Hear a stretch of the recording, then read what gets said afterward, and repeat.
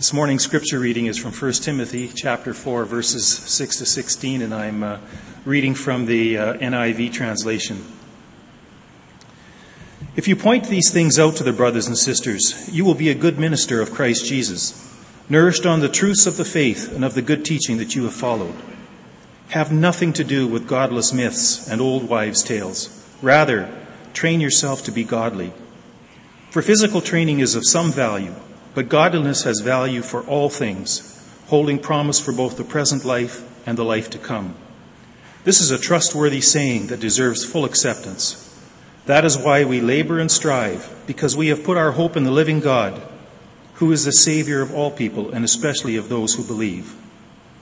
Command and teach these things.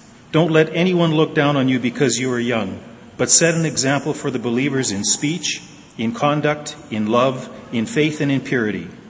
Until I come, devote yourself to the public reading of Scripture, to preaching and to teaching. Do not neglect your gift, which was given you through prophecy when the body of elders laid their hands on you. Be diligent in these matters. Give yourself wholly to them, so that everyone may see your progress. Watch your life and doctrine closely. Persevere in them, because if you do, you will save both yourself and your hearers. Thanks be to the Word of God. Well, if you were here 2 weeks ago, the verses that Barry just read, or at least some of those verses, may have sounded familiar because we have already looked at verses 6 through 10 of 1 Timothy. And so today I want to pick up where I left off and look at verses 11 through 16. But I think, to be honest, we'll probably just look at verse 12 specifically, and then next week we'll pick up the rest as well. But in the message 2 weeks ago, we talked about training for eternity. And we train for eternity by doing a number of things. By embracing our calling as servants, or as Paul wrote here to Timothy, as good ministers of Jesus Christ. We train for eternity by speaking the truth in love to one another. That we help each other sharpen our walk with Jesus through time by speaking the truth in love to one another. We train for eternity by going deeper into the Word. We train for eternity by what I said called then avoiding junk food. Because as Barry read, we were reminded that we should have nothing to do with godless myths and old wives' tales. It's just as a waste of time. We train for eternity by being disciplined, and we train for eternity by working hard. And so training for eternity will require this and even more as we train for godliness. It will require that we go all out, giving our everything, knowing that there are no shortcuts or fast tracks. Our summer series is called Going All Out. We just sense that as we are about to close one chapter in the story of TCC and start another with a physical relocation into our own building for the very first time in our history, that it's a perfect time to regroup, recalibrate, and refocus on the stuff that is really important. And most of the time, the really important stuff is just the basic stuff. The stuff that we tend to get lazy about. The stuff we neglect. Those things that we might become comfortable with, and we just need a little wake-up call. And so Pastor Ken started us off by challenging us to learn to trust Jesus when we're not comfortable and may be in need of a miracle. And then, as I said earlier, I spoke about training for godliness. And then last week, Pastor Ken helped us to discover the freedom that comes when we take the perspective of a steward instead of an owner and become a giver and develop a generous heart like God's. And so this morning, I want to return to these verses here in 1 Timothy to remind us that training for godliness is a daily pursuit. There's no taking off. There's no going on vacation. We are just now, less than 2 weeks, I think, away from the start of the Olympics. And I don't know about you, but there's something very attractive to it. I don't know what it is. I don't really think about it for 4 years. And then I'll stay up till 1 o'clock in the morning watching diving or something like that. And really no interest other than to see, to know that these are the world's most elite athletes competing at the highest level on the biggest stage, of course, in the world. The Canadian team has a theme or a slogan that's called "Give Your Everything," and just put it all out there. And I can assure you that there is no slacking off even now as they train and look forward to just these next few weeks. And Simon Whitfield, the triathlete for Canada, was named as the flag bearer this week. And maybe you followed this story a little bit. And I saw just a clip of an interview, and I thought it was so interesting because this is his last Olympics. You know, he won gold. I think it was in Sydney, and then he won bronze. And so this is now going to be his last Olympics. He's going to retire. And they asked him, "What are you going to do the day after?" And he said, "Probably hang out at a park with my kids." And you think about that. I mean, he's been so focused, I suspect, on training that it has consumed his time and his energy, and he realizes that what has happened is he's sacrificed the time that he's had with his kids. But he was giving his everything to achieve this goal, and realizes that when this is over, he will refocus his priorities. But I go to these verses in 1 Timothy not only because we looked at them a couple of weeks ago, but also to remind you that these are some of the verses that our children are going to be memorizing throughout the summer. And specifically, they will be learning about these verses today. And so I want to encourage you, parents, that if you're helping your children, I think it's the grade 1 to 6, so if you have children in that age group and they're learning these verses, I want to encourage you, take up the challenge and memorize them along with them as well, so that you'll know even this morning maybe a little bit of more insight, and you can use what we said earlier about Deuteronomy. You know, you can remind them, you can talk about this on your way home from church today or this afternoon or around the dinner table this evening. But 1 Timothy is a letter the Apostle Paul wrote to Timothy, a young pastor whom he was mentoring. And so 1 and 2 Timothy, and then the letter that immediately follows to Titus, are known as the pastoral epistles or letters. And verse 11 here in 1 Timothy implies a certain authority with which Timothy is to command and teach these things. Timothy, as a pastor, had some challenges to overcome, not the least of which was his age. The responsibility to pastor may have been unnerving for a variety of the reasons, but the fact that he was young was seen to be a problem. Youth, let's say less than 40, is often viewed maybe with a certain suspicion, a critical eye, kind of well, what does he know anyway? Now, I can say that because I'm 45 now. But I was a senior pastor when I was only 30. And so I often felt like I could identify with Timothy. But I remember having great confidence, even in ministry and in preaching and teaching, because of these very verses. Command and teach these things. It's like, okay, that's what I'm called to do. That's what I'm going to do. But our teaching, interestingly enough, is not just about our words. It never is, really. The answer to how we might teach is found in verse 12, when Paul says to Timothy, listen, don't let anyone look down on you because you are young. Don't let anybody look down on you because you are young. This phrase, looking down, it really carries the idea, really, of kind of despise or close their mind. In other words, don't let anyone think that you don't know anything or have nothing to say. Just say it. Command and teach these things. And Timothy was in a tough place. There were false teachers that were refuting what he was teaching. And then, of course, he was being criticized because of his age. Oh, what does he really know anyways?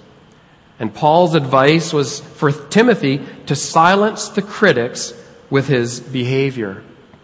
Now, while these verses were specifically written to address the issues Timothy was facing and to encourage him in his responsibilities, they nonetheless speak to a much wider audience, namely all of us today. Because the simple fact is that when you identify yourself as a follower of Jesus, people will be watching you as well. People were watching Timothy. And so Timothy says, don't worry about what people say about your age, but set an example. Be an example. And he specifically then lists 5 areas of our lives where we should be setting an example or being an example. And the first of this is speech. The words we use, the things we say and talk about. Why does he have to start with this one first? I'm always struck by the words in Isaiah chapter 6 when Isaiah the prophet, the one who was proclaiming God's message to the people of Israel, he himself says, "Woe to me, I am ruined." Why? He says, "For I am a man of unclean lips, and I live among a people of unclean lips." And Jesus says, out of the overflow of the heart, a mouth speaks. You see, words have consequences. Words reveal our hearts. Jim Van Ypern, in an article entitled, "How Words Reveal Your Heart," writes this: "When I am short or quick with a cutting remark, when I take a sharp tone or use biting sarcasm, I reveal a briar in my heart. I speak from a thorn that I have been tending, bitterness perhaps, or insecurity, or refusing to forgive others or myself. Left unattended, this will grow into more negative and critical speech. Each wound that is not healed, every offense not reconciled, is another briar choking out the word and drying up the soul." That's a great quote, I think. That we understand that what is in our hearts comes out in our speech. The Apostle Paul, in writing to the Ephesians, says this about our speech. As I referred to a couple of weeks ago, he talks about speaking the truth in love. And so our words, they should be truthful, but they should not be unloving, right? And they shouldn't be so loving that they become untruthful. That our words to one another would just be honest, upfront, clear, direct, but understanding that we need to be able to receive when others speak the truth to us in love as well. He says further on in chapter 4 and verse 25 of Ephesians, "Therefore each of you must put off falsehood and speak truthfully to his neighbor." It's just a basic reminder for us that it's very important that there's integrity in our speech, that we say the truth and speak the truth. And then he goes on just a few verses later in verse 29, "Do not let any unwholesome talk come out of your mouths, but only what is helpful for building others up according to their needs, that it may benefit those who listen." See, I think we have to all pray that God at times develops the little filter in our minds. Do you have one of those? Right? Where you're about to say something and it's on the tip of your tongue and you just go, "No, don't say it." Right? And you just hold off. That's not appropriate for me to say. It's inappropriate in this setting. That would be rude. It would be crude. It would be whatever. We need that filter. I mean, I know I've been on a few occasions where I've said something and it's already out there and it's like, oh, it's too late. I do that far too often. Don't let it come out of your mouths. And so we just need to block it, filter it, and stop. Even how we speak to one another, how we speak to our spouses. You think about the example to our kids. We were talking about that all this whole morning, about how we speak and the things that we would say to them, and how we speak lovingly, respectfully between husband and wife, and the example that sets for our children. Here's a quick speech test. What are the words that come out of your mouth when you smash your thumb with a hammer, or maybe spill coffee on your keyboard? It's just a simple little test.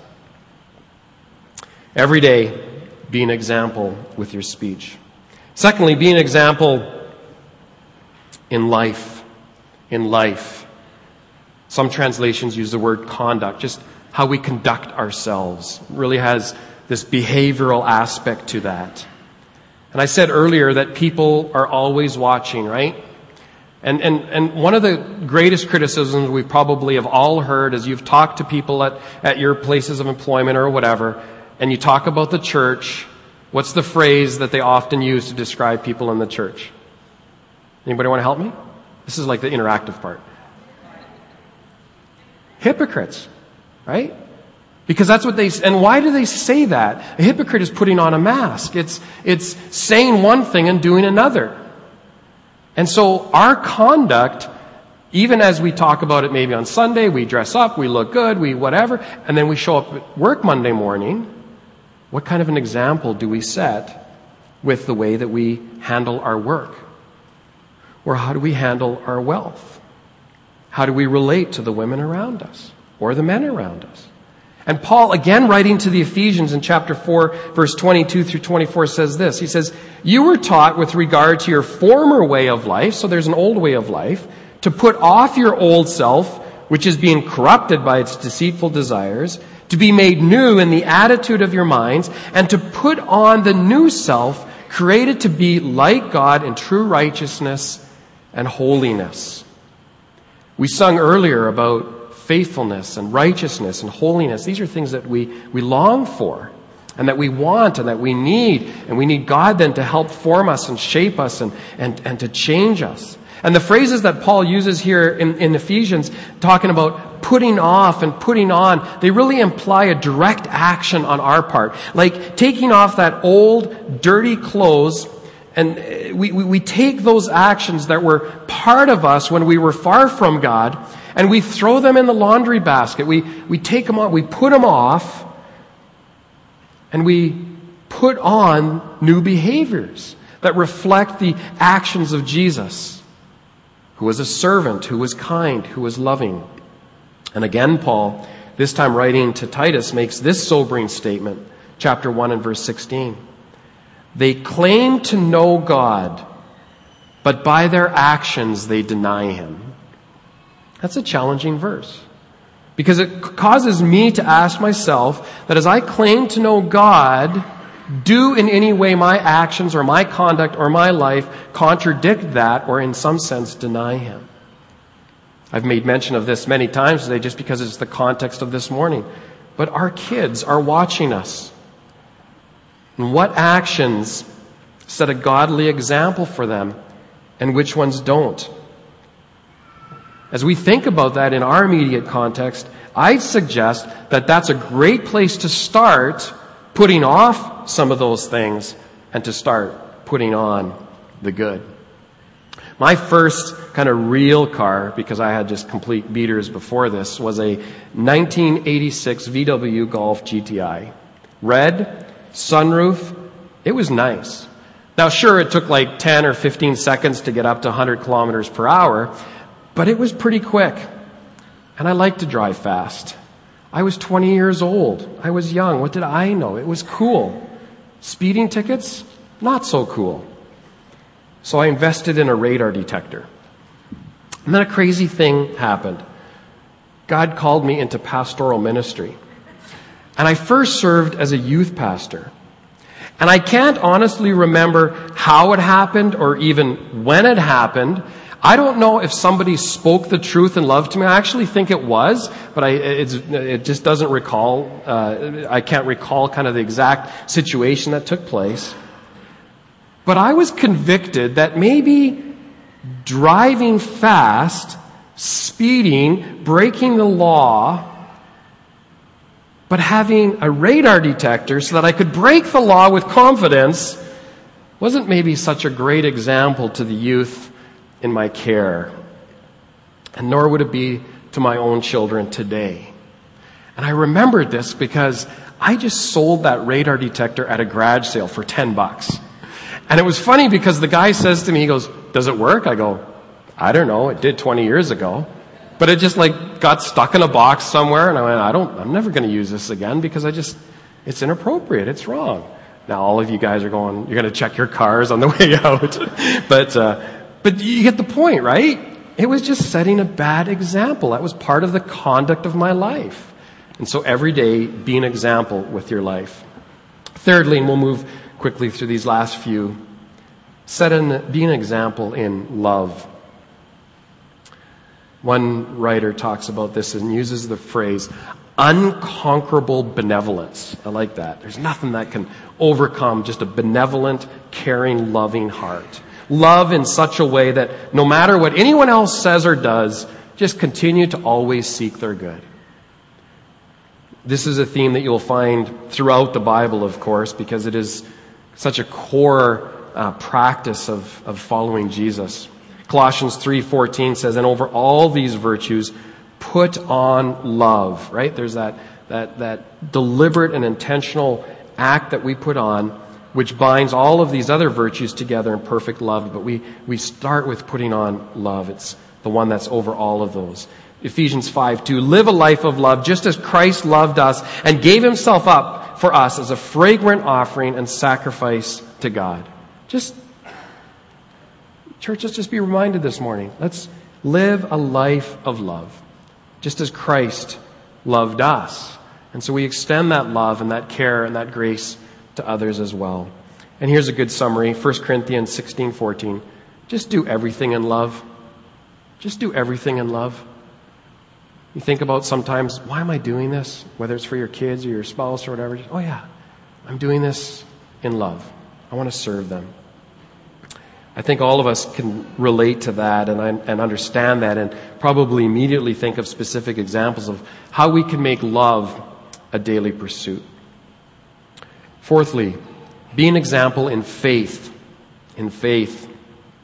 And here the word really translated loyalty, or again using the same writer that used unconquerable benevolence, he talks about unconquerable fidelity to Christ. Just a loyalty and a trust to Jesus. In other words, not this is faith, not so much in the sense of believing, but in being faithful. 1 Thessalonians chapter 3, verse 6, but now Timothy has just returned from this church in Thessalonica, bringing us good news about your faith and your love. And he was commending them for them. You're being faithful to what God's called you to be. Continue to do that. Thank you for the good news. And 1 Thessalonians chapter 5:8, but since we belong to the day, let us be self-controlled, putting on faith. And really, the question here for me that's just caused me to think through this is, what happens when we face a crisis in our life? Do we remain faithful? Do we continue to trust God and to follow after Him? Or do we start to blame God because of this crisis and in essence turn our back on Him? And so that's the kind of the litmus test for me is will I stay true and faithful to God even when things seem to be going completely sideways in my life? And fifthly, be an example in purity. In purity. This is unconquerable allegiance to the standards of Christ, no matter what the cost. And Paul gives Timothy and us some good advice to follow in chapter 5 and verse 2. He just says, treat younger men as brothers, older women as mothers, and younger women as sisters with absolute purity. And again, I think you all know what that means. I think I've told you before about Tina's brother who passed away at the age of 34. He was a youth pastor in California, and Tina's family's in Cleveland, Ohio. And he was sick, and he literally, from the point of diagnosis of cancer to his death, was 1 month. And so he was flown back to Cleveland, and we had his funeral there. But he was a youth pastor, as I said, at a very large church in California. And the church there wanted to have a memorial service, and so they flew the entire family out to the church for the memorial service. But while we were there, one of the tasks we had was to gather up his personal belongings in his apartment that he shared with another pastor on staff. And one of the things that I caught that I've never forgotten was on the TV in their living room, they just had a little yellow sticky note right on the sort of above on the frame that just said Philippians 4:8. You know what Philippians 4:8 is? Finally, brothers, whatever is true, whatever is noble, whatever is right, whatever is pure, whatever is lovely, whatever is admirable, if anything is excellent or praiseworthy, think about such things. And see, they put it there because it was a visual reminder that Philippians 4:8 should inform their TV viewing. And it was a vivid picture for me. I thought, this pursuit of godliness, it is a daily, moment-by-moment pursuit. And we have to sometimes take those kind of steps to put a sticky note on our computer screen or something as a reminder to say, no, you know what? That's not what I'm going to watch. That's not what I'm going to read. That's not what I'm going to look at. The bottom line in all of this is simply this, that what I am is the key to what I do. See, if I am a follower of Jesus, then I should be an example to others in speech, in life, in love, in faith, and in purity. I don't know if I should ask this, but I'm going to anyways. Do any of you like country music? Yeah? I'm not going to ask you to stand, because that might be dangerous. I didn't really like country music, but Tina was born and raised on country music, old country music, and now she's influenced Lucas and Anna into liking country music. And 9 times out of 10 when I get into the car, the station's on the country station. But I have to admit, every once in a while there's a song that kind of catches me and I go, okay, that's really good. It's not just about, losing your dog and your car and your wife and all these things. But there's a great song by Rodney Atkins called Watching You. Anybody familiar with this? I'm not going to sing it, trust me. But let me read you a couple of lines. Driving through town, just my boy and me, got the picture? With a Happy Meal in his booster seat, knowing that he couldn't have the toy till his nuggets were gone. A green traffic light turned straight to red. I hit my brakes and I mumbled under my breath. His fries went a-flying and his orange drink covered his lap. Well, then my 4-year-old said a 4-letter word. It started with S, and I was concerned. So I said, "Son, where'd you learn to talk like that?" Wrong question. And he said, this is the chorus, "I've been watching you. Dad, ain't that cool? I'm your buckaroo. I want to be like you. And eat all my food and grow as tall as you are. We got cowboy boots and camel pants. Yeah, we're just alike. Hey, ain't we, Dad?